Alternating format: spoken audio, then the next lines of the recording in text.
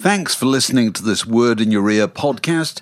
If you'd like to get early access to all our productions ad-free, priority booking for our live events, and to take part in our weekly quiz, go to patreon.com/wordinyourear for more details. Ready to pop the question? The jewelers at BlueNile.com have got sparkle down to a science with beautiful lab-grown diamonds worthy of your most brilliant moments. Their lab-grown diamonds are independently graded and guaranteed identical to natural diamonds, and they're ready to ship to your door. Go to BlueNile.com and use promo code LISTEN to get $50 off your purchase of $500 or more. That's code LISTEN at BlueNile.com for $50 off. BlueNile.com, code LISTEN. Millions of people have lost weight with personalized plans from Noom. Like Evan, who can't stand salads and still lost 50 pounds. Salads generally for most people are the easy button, right? For me, that wasn't an option. I never really was a salad guy. That's just not who I am. But Noom worked for me. Get your personalized plan today at Noom.com. Real Noom user compensated to provide their story. In 4 weeks, the typical Noom user can expect to lose 1 to 2 pounds per week. Individual results may vary.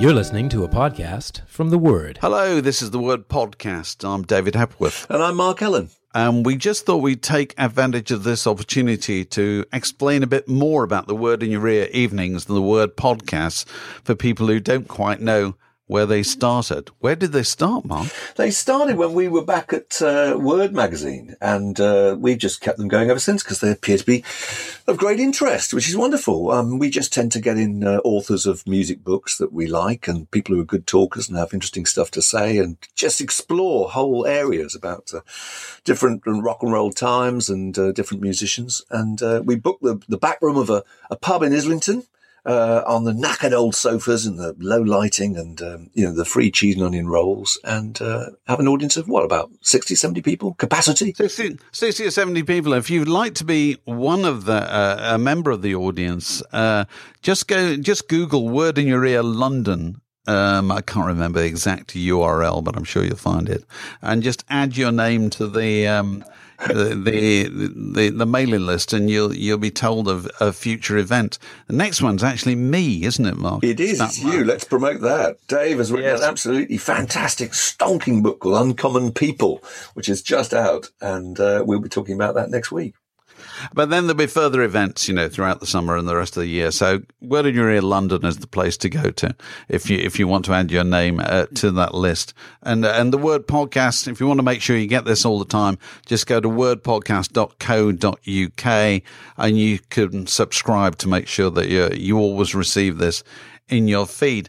The last one of these we recorded, we're delighted to say we were joined by an old friend of the podcast, actually, somebody we talked to ages ago in the old days of doing the podcast back at the office, which is the great Thomas Dolby, who's finally written about his extraordinary, very varied and colourful career in a new book called, I haven't got it in front of me, Mark, what's it called? It's called The Speed of Sound, Breaking the Barriers Between Music and Technology, and it's fantastic, actually. I mean, the first half is about him being an electronic pop evangelist, and the second half is his time in Silicon Valley being a kind of a dot-com pioneer. It's a brilliant talker. Fascinating. He certainly is a brilliant talker. So to get an idea of what a brilliant talker, over to the Islington. Actually, you call yourself throughout the book Booker T. Boffin, isn't he? Which I thought is brilliant, which is obviously a combination of being a kind of, machine-driven pop evangelist and also a technology nerd. Yeah. So would that be right? It was coined by Matt Langer, actually. Oh, right. Producer. When I was about 19, I was sort of run out of town. This is probably you when you were about 19. That was probably about that period, actually, yeah. I went to Paris to sort of escape the debt collectors, and I was busking in the metro, and I got a call from a bloke in London saying, Mick Jones is trying to get a hold of you, John. And I thought, great, I got the call from The Clash.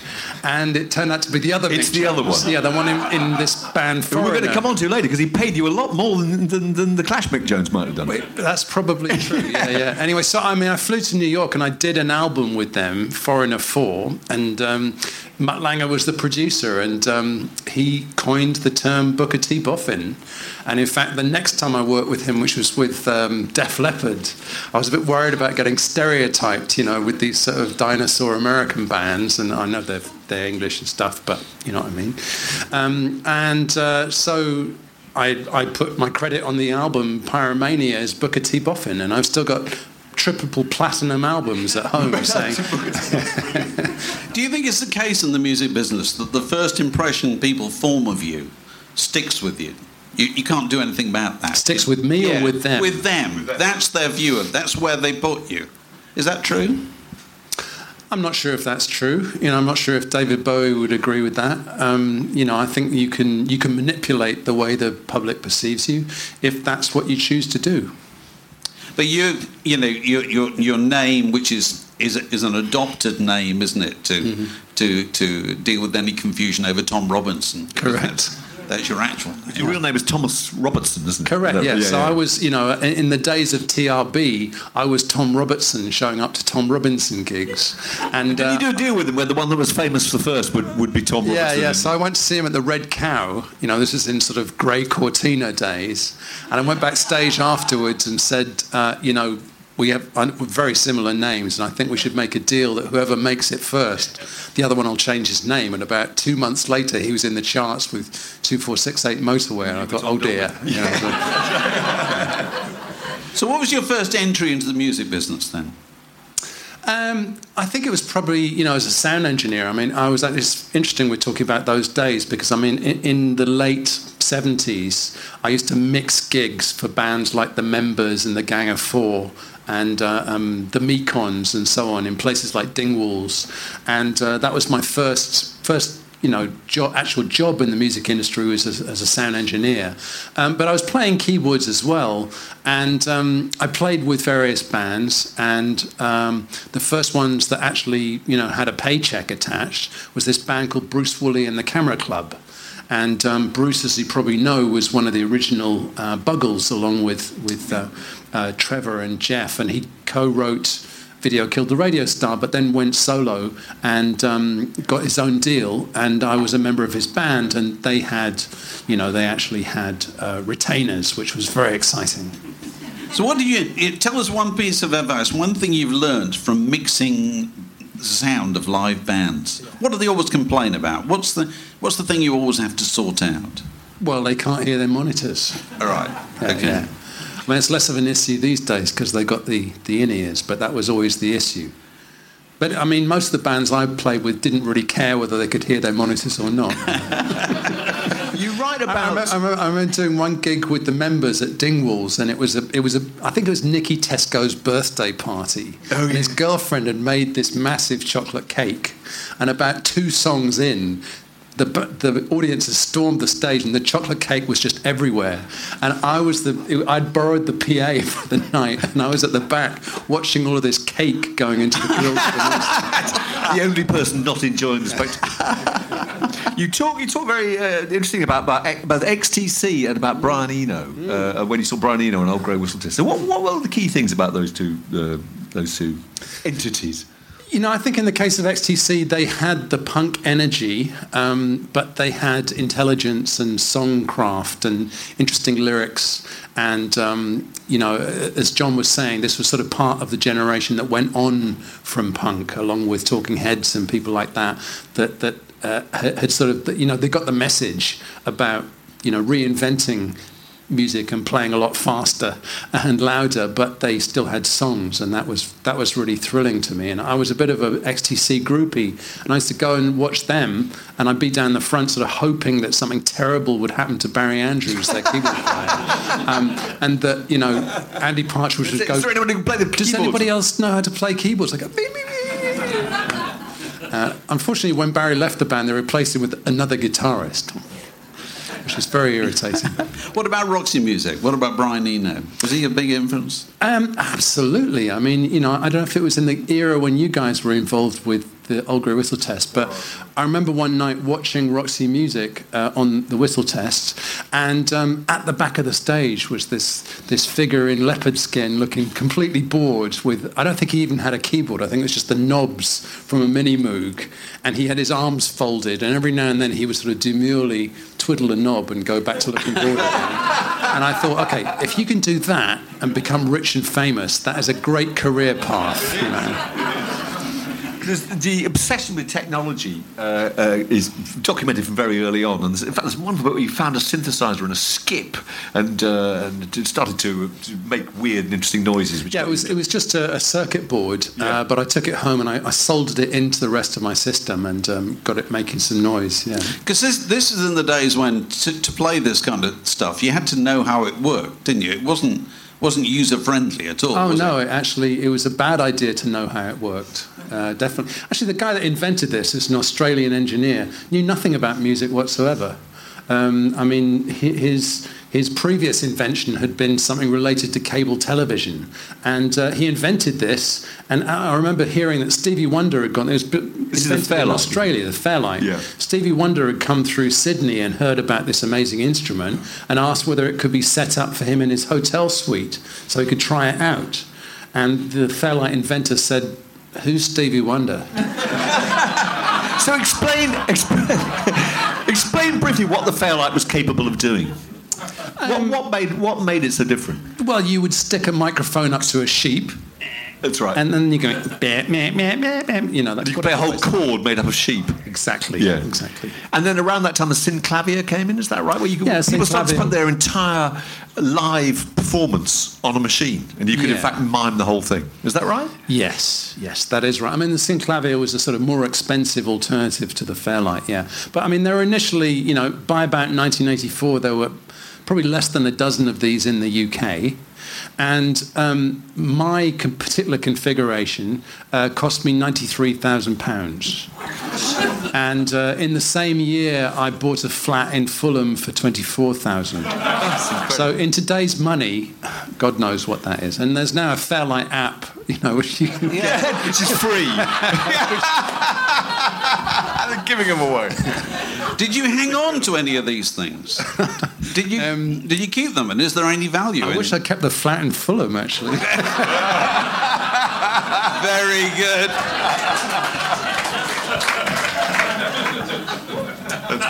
But seriously. But seriously. Well, people wax, nostalgic about old synths, about old analog synths and things like that. And that's great. And it's in parallel to the vinyl revival, people get very nostalgic about it. And they do have a certain charm to them. And they have a certain sound to them. But were they worth the hassle? No, not really. I mean, They were heavy and they didn't stay in tune. And, you'd leave something set up and go to bed, and you come in the morning and the cleaning lady has come in the studio and she's jogged something and it's all gone, Now, the equivalent these days, of course, is malware on your PC. Right. Yes. But I suppose so. My goodness. Yeah. We had to show this. This is the Bruce Woolley and his Camera Club, and with you on the far right. What sort of people were you up? Who was the competition? This was what, late 70s? When was this? Early 80s? Yeah, this is 79-ish, I would say. 79.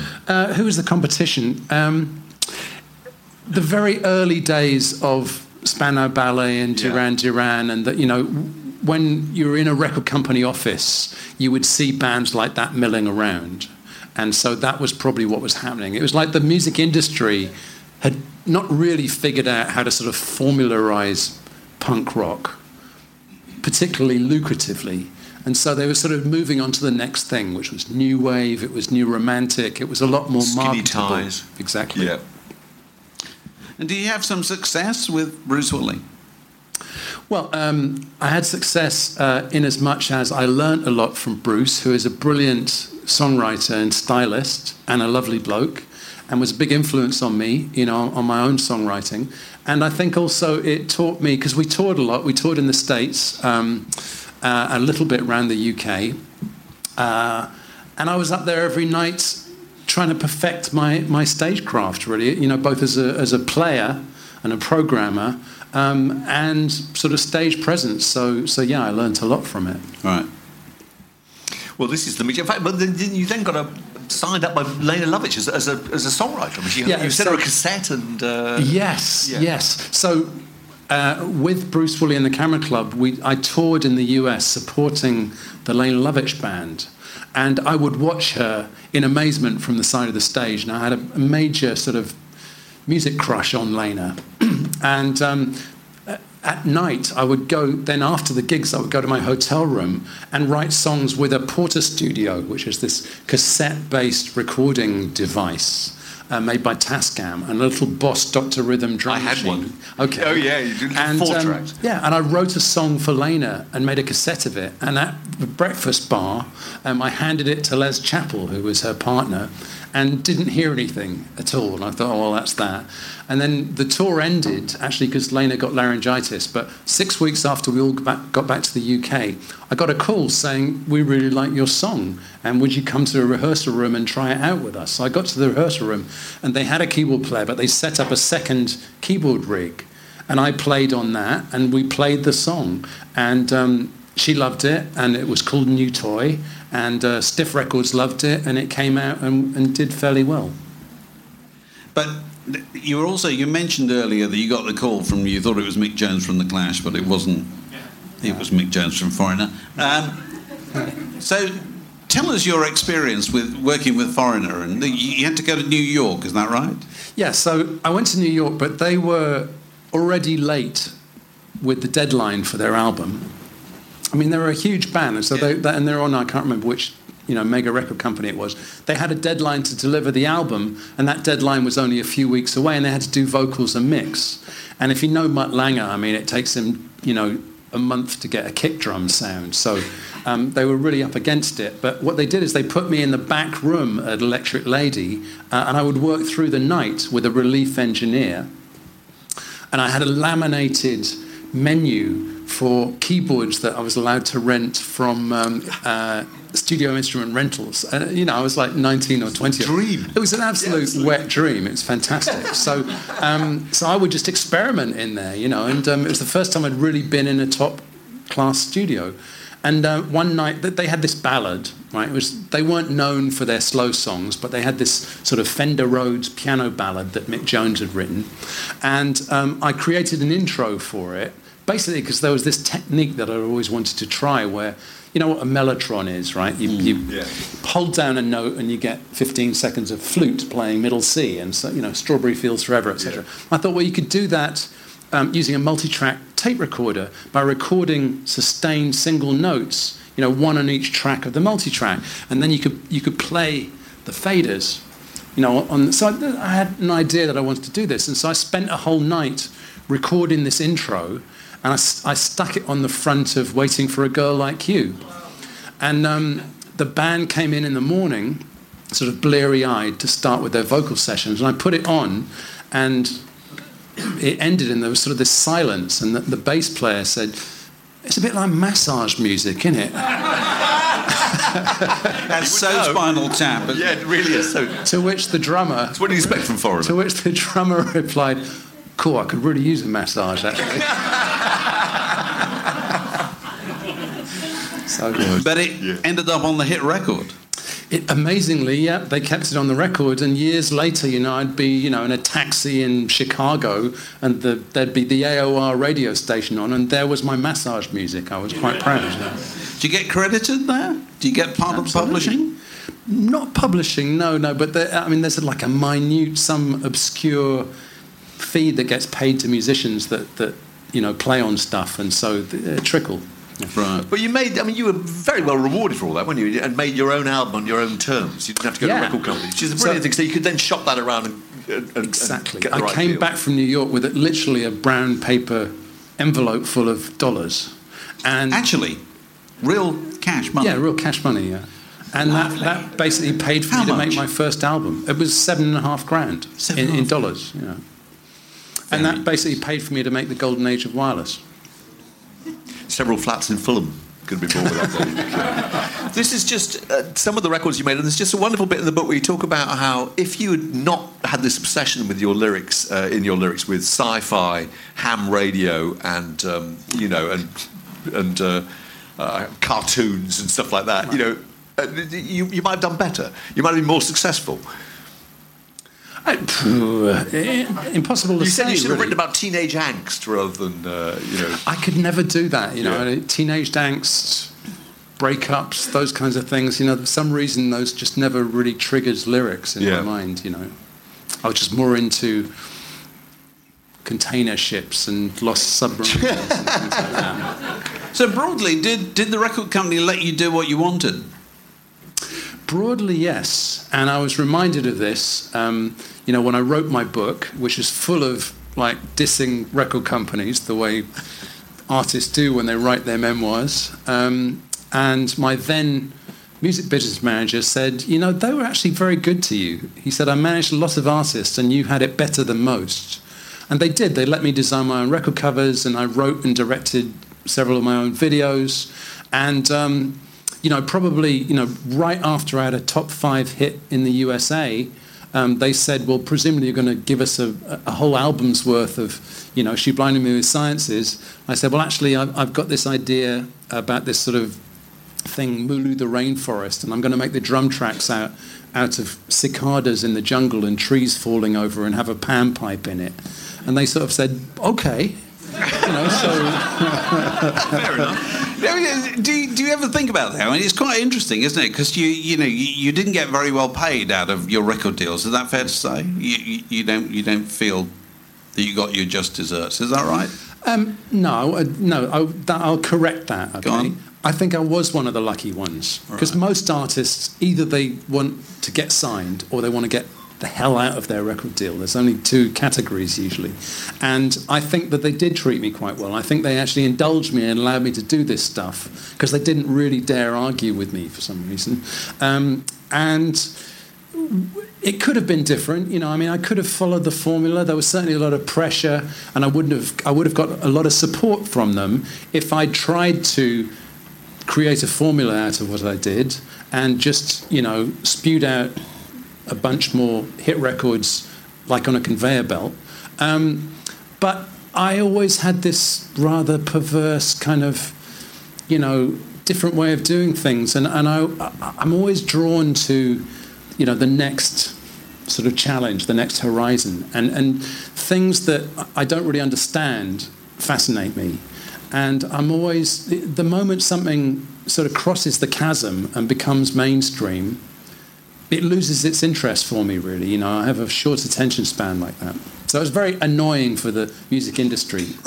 You write very well in the book, and quite sympathetically, actually, about how when you have on the edge of having a hit record or something's just gone in the charts, and they instantly want you in the territory where it's happening, and everybody kind of claims ownership of it, don't they? I mean, what are the oddest situations you found yourself in promoting records? Yeah, I'm not basically a very extroverted person. I'm not a natural performer. I'm not a song and dance man that you could put a spotlight on the stage and a piano and I'll go up there and thrill the crowd like an Elton John or something like that.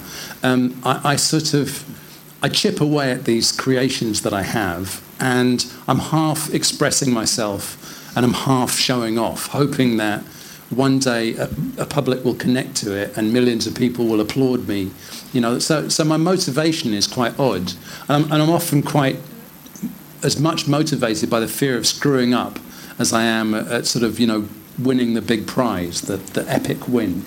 Right. But I found myself in very odd situations because I'm not naturally very outgoing. And the media world and the whole star-fan relationship has a way of just igniting at certain points when something takes off. These days we would say go viral, but in those days it was the breakthrough or whatever. And when I found myself the centre of attention like that, it was very bizarre to me. It was like I was in a fishbowl. And it was quite surreal. It was quite sort of out of body, to be on the red carpet, to be surrounded by popping light bulbs or whatever. And I almost became the sum of people's expectations of me. And I think this is something that happens to artists, and interestingly, when I met Michael Jackson, I felt that he was exactly that. He was like this sort of papier-mâché collage of everybody's expectations of him. And if there was a real Michael, it was buried very, very deep down. So tell us about your first encounter with Michael Jackson. Yeah, so it was actually a mile or so from here. I was in an edit suite in Soho, editing the video for She Blinded Me With Science, and Michael was in the suite next door editing Billie Jean. And Billie Jean, if you think back, was the first single off Thriller. So Michael was already a superstar, right? But he wasn't what he became when Thriller really peaked. And at the time of Billie Jean, he hadn't really hit his stride yet. I mean, the Billie Jean video has him in a sort of silky jacket on like a lit-up disco dance floor, So it's before the days of zombies and all those sorts of things. But I met him at the water cooler. And he was very nice, and he'd actually heard my song because my song was getting played in sort of crossover radio stations and clubs in the USA. And he really liked the groove, and so we got into a conversation about how I'd recorded it and what my influences were and stuff like that. And he gave me his number, and I wrote it down in my Filofax. Remember Filofaxes? Yeah. And about 3 months later, I got off a plane in Los Angeles in a torrential downpour with glandular fever. And I was feeling absolutely rotten. And I did a live TV show, and this entourage of limos insisted on sort of taking me to Sunset Strip and all the rest of it. And I said, actually, I promised to see a friend tonight. And they said, well, we can drop you off somewhere. Why don't you give them a call? And they handed me a phone. And I said, right. And I pulled out my Filofax and called the only LA number that I had, which was Michael's. And he said, well, where are you? And I said... So he answered the phone? Amazingly, yeah. And so this fleet of limos took me to his place, and I was really embarrassed to show up with a fleet of limos. So I said, just drop me at the gate, I'll walk. Because it's about half a mile. And they presumably knew whose house this was. Yeah. Well, they did, yeah. And it's about half a mile, from the gate to his house. And it was pouring with rain, so by the time I got there, I was just dripping. They probably thought this limey chancer is pretending he knows Michael Jackson, Yeah. No, I think they believed it. Was he sitting on a throne? Is that right? Yes. Just describe it. It's wonderful. Describe the room. And there's a stuffed animal on one side of him, and he climbed up on this throne. Yeah, so he had a throne that looked like it had been designed for Henry VIII. Yeah. And there were these art treasures around the house, and they were gorgeous, but they were incongruous, So you get a solid gold Venetian clock, and next to that, a Chinese ivory chess set, and a stuffed bear's head, and a Darth Vader mask, and just this amazing collection. And so Michael, had to sort of climb up to get into this chair, and he put me on a puff, little ottoman. And I thought we were alone in the house, and we had a really nice conversation about production techniques and about different singers that we liked, and about LA versus the East Coast, the changing seasons and the smog and all the rest of it. Our childhoods, he had been on the road his whole childhood. My dad was traveling around as an archaeologist. We had this great conversation, and I assumed we were alone in the house. But about halfway through the evening, I suddenly noticed up in the banisters of the balcony these little black faces sort of peering through the banisters. And I'd look up and they'd disappear. And I'd look again, and then they were. And then a door opened, and She Blinded Me With Science came blasting out at about 120 decibels. And I said to Michael, what's with the kids? He said, Thursday nights they come over to play with their remote-controlled toys. He said, why don't you come down here, kids? And so there's like double staircases. And so these kids in their pyjamas, probably 12 or 15 of them, pyjamas and dressing gowns with remote-controlled Tonka toys and things. This isn't weird at all, is it? So they come down, so they're playing with their remote-controlled cars, and Michael's going, you were telling me about the Fairlight. And every now and then he'd go, Billy, stop that. Jimmy, what did we say about sharing our toys? And that was how the evening ended. he was incredibly astute about technology and production and songwriting, but the emotional side of his life. Did you get the impression that he was just still, adolescent, as it were? Or? Yeah, I mean, I think it was Peter Pan, basically. Yeah. And at the time, by the way, I did not pick up on anything sinister or inappropriate about this relationship. It didn't have me crawling, thinking I've got to get out of here. It was a wonderland, really. But you wrote in the book. I think it's actually in the introduction. Oh yeah, you're meant to be pitching songs. You're pitching a song to Michael Jackson. Under the most stressful circumstances. So, I did a gig at the Greek Theatre in LA. This is a couple of years later, 18 months later. And Michael came backstage with a big entourage. And actually, his entourage was bigger than my entire band and crew put together. And so we had this sort of tent that was a green room, and there was like me and the band and 2 roadies. And about 30 of Michael's people came in, and we were all sort of like this. And Michael took me off to the side of the tent with the canvas. And he'd come from the recording session for the Brothers album, which was called Victory. Yes. Thank you. And he was saying, all my brothers want to get a song on the album, because like one song on an album like that would be worth a fortune. So all the brothers are coming with these lousy demos. And he said, we don't have enough songs. Have you got anything? And I went, yeah. He said, well, have you got anything like Hyperactive? And I said, so happens, I've got one. I will have in 10 minutes. And he said, well,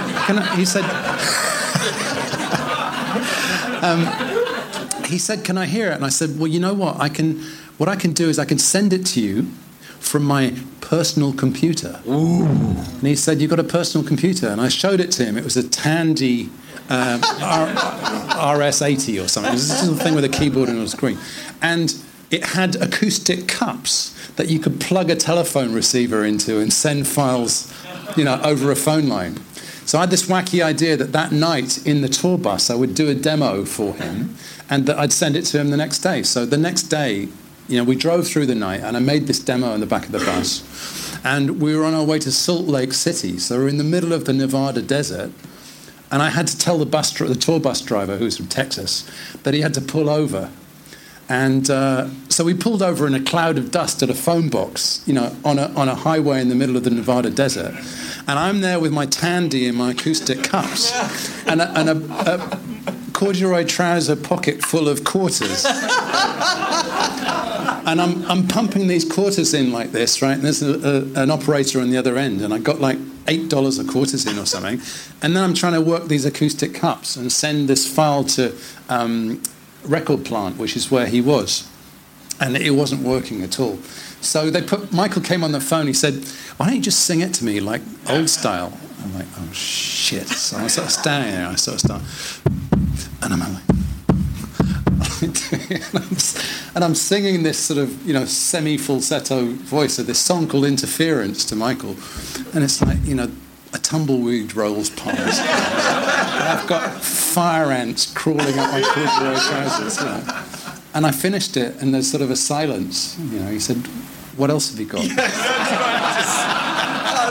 And so he was auditioning for the amount of money that could have been made is just staggering. It's a heartbreak. It was, yeah. Let's not dwell on it. No, it's my favourite story about pitching a song, that is. Have you got what something else? That's the most withering thing you can say to anybody, isn't it? Because I suppose he instantly knew, didn't he? From what he heard, that this wasn't going to work for him. Is that fair to say? People like that, they've just got... No, it was brilliant. Oh, right. No, he should have done it. It would have been the best thing on the album by a long shot. Yeah, probably would, actually. Yeah, I wrote Hyperactive for him, and if he'd done that, it would have been brilliant as well. Right. So... Well, there he is. We've been talking about him. Oh, this is just... this has become traditional now in Word. We always have this picture of Bowie at Live Aid, but of course you were part of the band. Now, explain how that happened. You were mates with Kevin Armstrong, the guitar player. We've got a series of pictures with different people photoshopped in next to Bowie at Live Aid. Pretty much, we've had so many people have either were at Live Aid or appeared with... Tessa Niles was on this show very recently. Yeah. Well, Kevin Armstrong, a guitarist, and Matthew Seligman, bass player from the Soft Boys, had played on Dancing in the Street because Bowie had just done Absolute Beginners, and they did the Dancing in the Street for Band-Aid or whatever the predecessor was. And Bowie got invited to do Live Aid, and at the time he was shooting Labyrinth at Elstree or one of those studios. And his regular touring band were off in the USA, so they weren't available. So he decided that he would do this with a young English band. And so he asked Kevin and Matthew, and they said, well, you should talk to Thomas because he's a producer as well, and knows lots of musicians. So I got a call from Bowie, and this was maybe 9-10 days before Live Aid.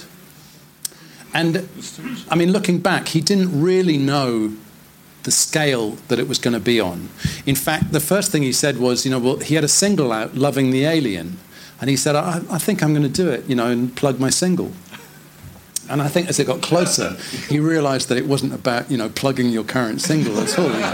But as a consequence, so we only had 3 rehearsals because during the day he was shooting, Pinewood, I think it was. And he would come, we were at Nomis Studios in Olympia. He would show up for an hour and a half each evening for 3 evenings. And he had given the band a list of songs that he wanted us to work out. But he kept changing his mind about what songs to do. And it didn't really matter because we were all of the generation where we grew up with those songs, we knew them inside out anyway. But he didn't settle on the eventual 4 that we did until the evening before the show. And we'd never played them back to back. We'd played each of them in rehearsal. We'd never played them back to back. And by this stage, you had some idea you were going to play to 80,000 people at Wembley Stadium, yes, and to countless millions on television. By that point, everybody knew the scale it was going to be on. And on the morning of the gig, it was a lovely bright morning. You could walk anywhere in London and you hear the preamble coming out of an upstairs window, out of a car stopped at a traffic light. It was just, everybody was feeling it, everybody was involved. And because of the traffic situation, they told me I was going to fly from Battersea Heliport with David, and we're going to fly to Wembley. Now, David, up to this point, at this point, I'd rehearsed with him a few days, had a few conversations with him. I'd been sort of expecting the Thin White Duke, I was expecting a bratty, sort of cracked actor type. But he was anything but. He was an absolute gentleman. If you cast him in a movie, it would be Edward Fox, that you would cast. Yeah.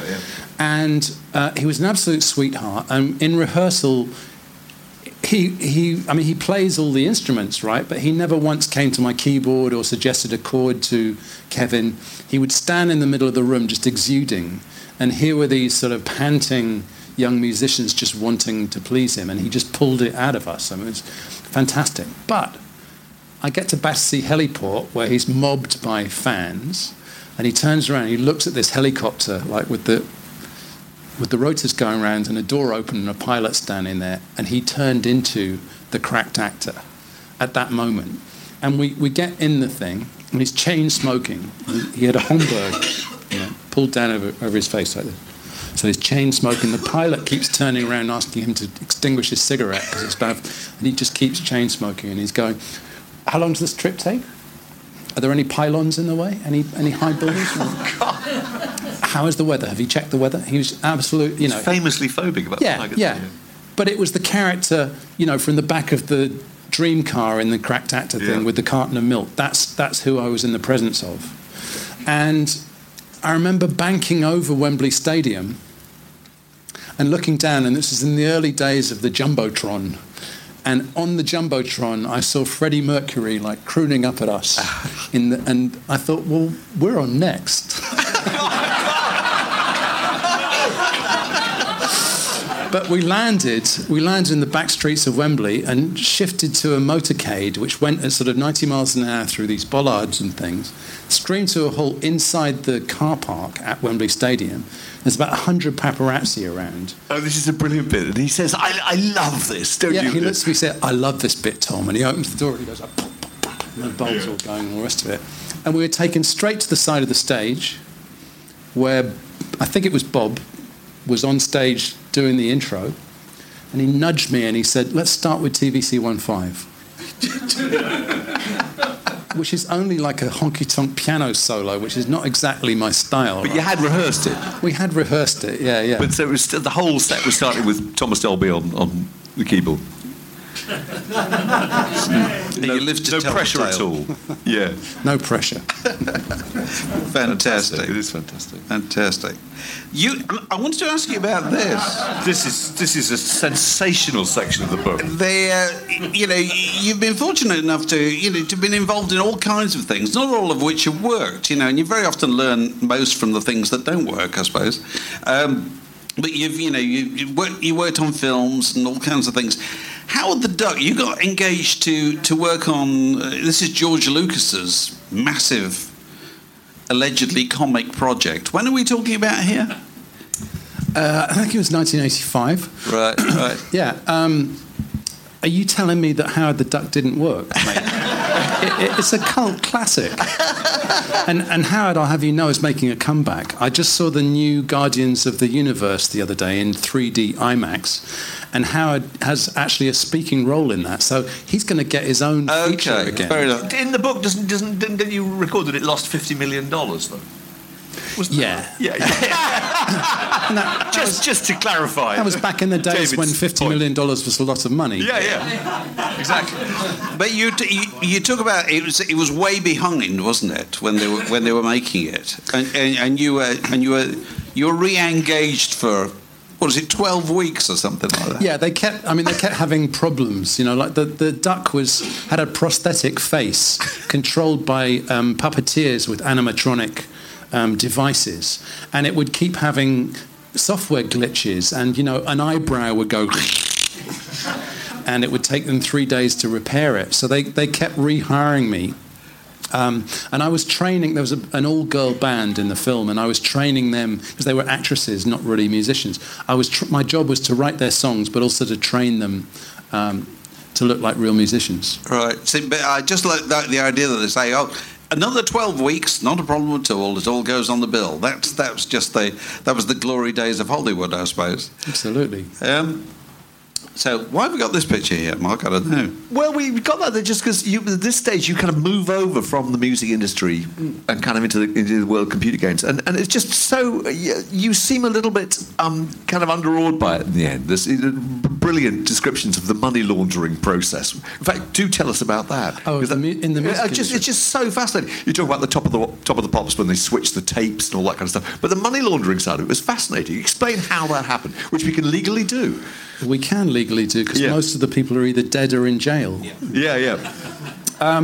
Yes, I mean, Howard the Duck was a great example. So I directed the video for Howard the Duck, and at the production company offices in Los Angeles, we were interviewing crew for the video, and a guy came in that was a carpenter, and we took his details, and we said, "And what's your daily rate?" And he said $16,500. He said, "Just check with fill in the blank at Warner Brothers," or whatever. I can't remember if it was them. Yeah. Sorry, Warner Brothers. It was a big record company. Yeah. So we call up this guy, and he said, "Yep, that's right, 16.5. That's his daily rate, times 2. And this was one of the ways that they would get cash out of the label to line somebody's back pocket and get music on the radio. So they had to, there'd been big investigations, there'd been RICO cases, they had to come up with more and more sophisticated ways, birthing somebody's speedboat or whatever.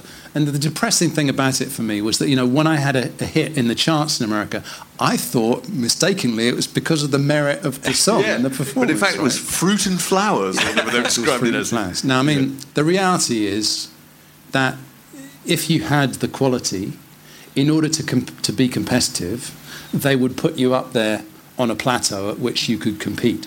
So it wasn't like they were really buying, it was not a level playing field by any means, but you couldn't really make shit stick, if you know what I mean. So you start. Tell us about how you start getting involved in the technology industry. Yeah. So as I got disillusioned with the music industry, in parallel to that, I was working more and more with technology companies because I was now using computers to record my music, and when the internet came along, my audience were largely using the same machines. We all had Mac Pluses or IBM 386s or whatever. The internet came along, and we're all connected digitally. So I thought, well, it's only a matter of time before I could just hit a button and my song will go out to millions of people around the world. I was off by a decade or two, but I basically had the right idea. So I was living in Los Angeles, but I would go to Silicon Valley to consult with these hardware and software companies. And I was showing them ways to use their product that they hadn't thought of. So I was coming up with new techniques and that weren't in the user manuals. And if I was lucky, a few months later, they would send me a new version of the software that had my feature integrated. So I was completely hooked on this, and I thought, right, I've got to get in there to the source and start designing this stuff myself. So this is in the very early days of the internet and the early days of the explosion of investment in what became the dot-com boom, but this was really before that, so 94-ish. At the time, if you had anything half resembling a business plan that you could scribble on the back of a paper napkin, you could find some meat packer from Texas that would write you a check, to fund a company. And so I moved to Silicon Valley and I formed a tech company, initially called Headspace, then called Beatnik, and we started to make music software for the internet. And it was a wild time. There was something a little bit punk about it, but the implications were on a massive scale because with what was coming to pass via the internet, this was not just a music or a fashion or a cultural thing. This was really a global lifestyle sea change for everybody, and you had that sense of it, and so it was a thrilling place to be. There's a tremendous bit where you talk about the idea that being a kind of geek and being the Booker T. Boffin kind of obsessed with technology was unfashionable. That becomes fashionable. And when it's unfashionable, you describe these people as sitting in cubicles all day, obsessed with these machines, and they're only eating flat food. Now, what was flat food? It was stuff that could be slid under the door to you, isn't that right? If somebody's been, if they haven't slept for 2 nights, then it's got to be it's got to be cheese squares or it's got to be a pizza or chocolate or something pizza, like that. Yeah. But it's amazing. Sorry, go on. It's amazing how fast this developed, and very often not in ways that anybody foresaw. You've talked about nobody thought about having musical ringtones, did they? Well, no. So that sort of came about in a weird way. I mean, I have to say that when I started in Silicon Valley, it was very hard to get people to accept that there should be sound on computers. Let alone music as a driver, as a killer app for computers. Yeah. In fact, the investors that I would bring in would often say, you might want to get these Macs off the table, because if we see Macs, we think the guy's a hippie dreamer, like Steve and Steve down the road. But actually, Apple were the only ones that took music and media seriously. And fast forward, 20 years, who's the biggest company in the world and what was their killer app? There was definitely a place for music and sound on computers, but at the time they thought it was all about crunching numbers in a spreadsheet. They thought it was about business. So the idea that the internet would be a pop culture force was really not... Nobody imagined you'd do anything creative on it, isn't that? They didn't imagine you do anything creative, and they couldn't see a way to monetize it. They couldn't see a way. They thought, okay, if you give away cool stuff on the web, then of course people are going to sign up by the millions. But the moment you put a price tag on it, nobody's going to pay for it. People have this idea that Thomas Dolby, he made a fortune out of a musical ringtone, is what they say. What's the truth of that? So did you get that for Trivial Pursuit card? A cab driver told me this on the way here tonight. So, what's the truth? Here's your opportunity to, So, I had this company, and we released software products, and we had launch parties and press releases and satin tour jackets and mouse pads and berets, and we had booths at Las Vegas at CES and so on. And we had millions and millions of people sign up to our website, and we had profits of $0 billion per year. Like any other .com that you care to mention. And I was sort of the front man for it. You know, I had enough residual infamy from my music days that I could get meetings, you know, with investment bankers, with other companies. They were sort of happy to get me in their conference room and have a business meeting, and halfway through they go, you know, I was at MIT when your song was on the radio, and there was this chick I was dating, and my God. Anyway, and so I could get in for the meetings, you know. But at the end of the day, it's very hard for me to get anything concrete done. At the end of the 90s, we had one deal that actually made sense, but it was a bit of a red herring because it wasn't really with a web company, it was with a phone company. And what had happened was that Nokia, who were already the top mobile phone company in the world, largely actually because, I mean, they had a great product, but part of it was that the guy in the street thought they were a Japanese company. But they're actually a Finnish company, and they came from, you know, they're a 100-year-old company that used to sell tractor tires and toilet paper and things like that. They were now the top mobile phone company in the world, and they'd seen Japanese phones coming out that had a Yamaha music chip in them and were playing musical ringtones. And they were playing catch-up. They were worried this would be an issue, and all theirs did was beep.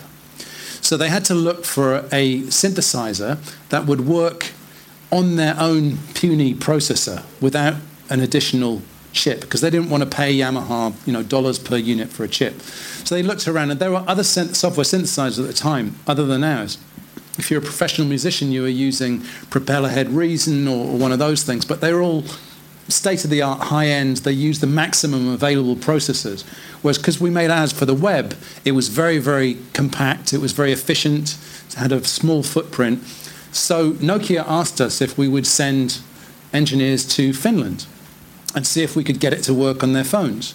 And we did, and it did, and we got 4 voices going, a reduced general MIDI set, and we could have them playing polyphonic ringtones.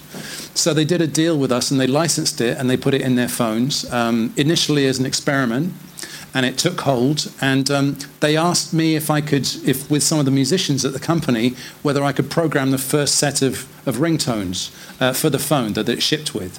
And among those ringtones was the now famous Nokia Waltz.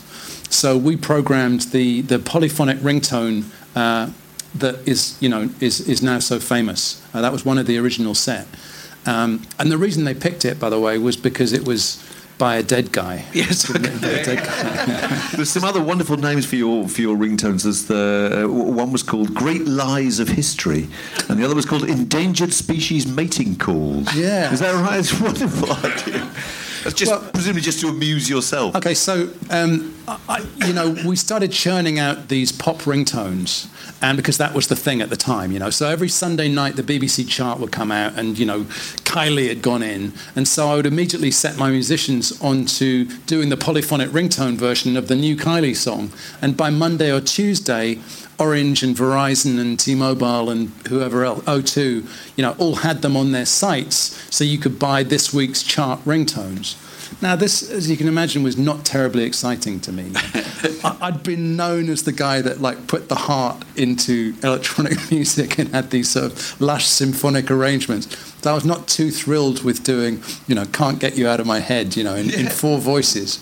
So I did the high-end, the more esoteric ringtones, which was starting to use samples, which our technology was capable of doing, not just the bleeps. You could actually embed audio samples in the ringtones. So I came up with these wacky categories, like B-movie sci-fi sound effects and Great Lies of History, which was clips from American presidents, largely speeches, endangered species ringtones.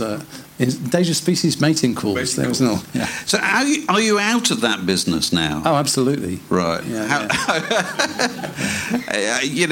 but you presumably found it a very educational experience. Yes, it was educational because it was one of those fields that I didn't really understand. In fact, nobody really understood it. It was very new. The guidelines hadn't been set. And those are the things I thrive on. I'm very drawn to those situations because I get to be the smart ass that shows you how to do it. And also I get to express myself in a new medium. So I've just have a succession of those really through my life. So where would the next one be? Where's the next area that you think would be worth expanding? From here? Oof. Yeah. That's really hard. I mean, so what happened after the whole ringtone thing was I decided to sort of back off for a while. I moved back to England from California to East Anglia, to this little tiny village on the coast, which I used to visit as a kid. And I just sort of blanked everything. I sort of semi-unplugged, and I built myself a studio in a lifeboat, in a 1930s ship's lifeboat in my garden. And I got local boat builders to come in and do all the joinery out of reclaimed timber. And I took out the diesel engine and put batteries in and a wind turbine and solar panels on the roof. And so long as there was wind or sun, I could power up the batteries and run this little studio. And I didn't particularly have a plan. I started sort of writing songs, and I kind of thought it was going to be an album. And then I stopped myself. I said, wait, nobody's buying albums anymore. What am I doing here? I thought, well, what are they doing? Actually, they're sort of on social networks and playing video games and so on. I thought, okay, that sounds kind of intriguing. Maybe my music doesn't have to be an album. Maybe it could be a video game or a DIY movie or something like that I put on YouTube. So I was a bit like Austin Powers waking up after 10 years in a cryogenic freeze, and all these sort of shiny new toys that really appealed to me. So what do you occupy most of your time nowadays? Yeah, so for the last 3 years, I have been teaching at a university in Baltimore, Maryland, called Johns Hopkins University. They made me professor of the arts there 3 years ago, and so I come here for the summers. I work there 8 months of the year. I've been helping them set up new programs. I helped them set up a film centre. And my next project there is a sort of new media music degree at their music conservatory, which will have students doing music for video games and for virtual reality, hooking up EEGs to use brainwaves to control music, helping stroke victims recover. So Johns Hopkins is primarily a medical institution, but it has this full arts university, and I'm on that side. But there's lots of very intriguing possibilities for collaboration with the medical campus. And still gigging occasionally?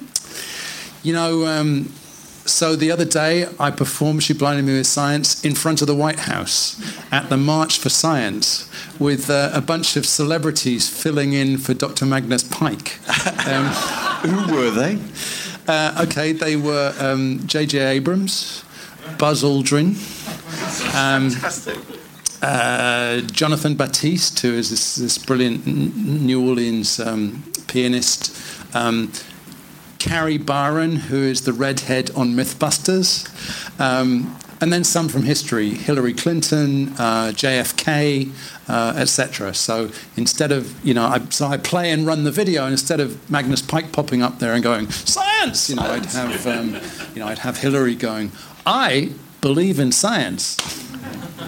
Well, look, you've had some fantastic experiences, and you've taken advantage, it seems to me, of every opportunity that's come your way in a long and illustrious career, and long may it continue in all kinds of surprising ways. But it's recorded in this fantastic book, The Speed of Sound, which I'm sure Thomas will be happy to sign a copy for anybody who wants one. But would you please thank our guest, Thomas Dolby.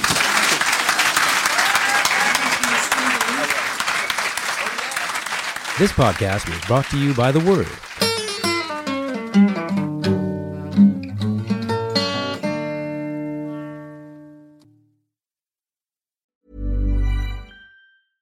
Imagine the softest sheets you've ever felt. Now imagine them getting even softer over time. That's what you'll feel with Boll & Branch's organic cotton sheets. In a recent customer survey, 96% replied that Boll & Branch sheets get softer with every wash. Start getting your best night's sleep in these sheets that get softer and softer for years to come. Try their sheets with a 30-night guarantee. Plus, get 15% off your first order at bollandbranch.com. Code BUTTERY. Exclusions apply. See site for details.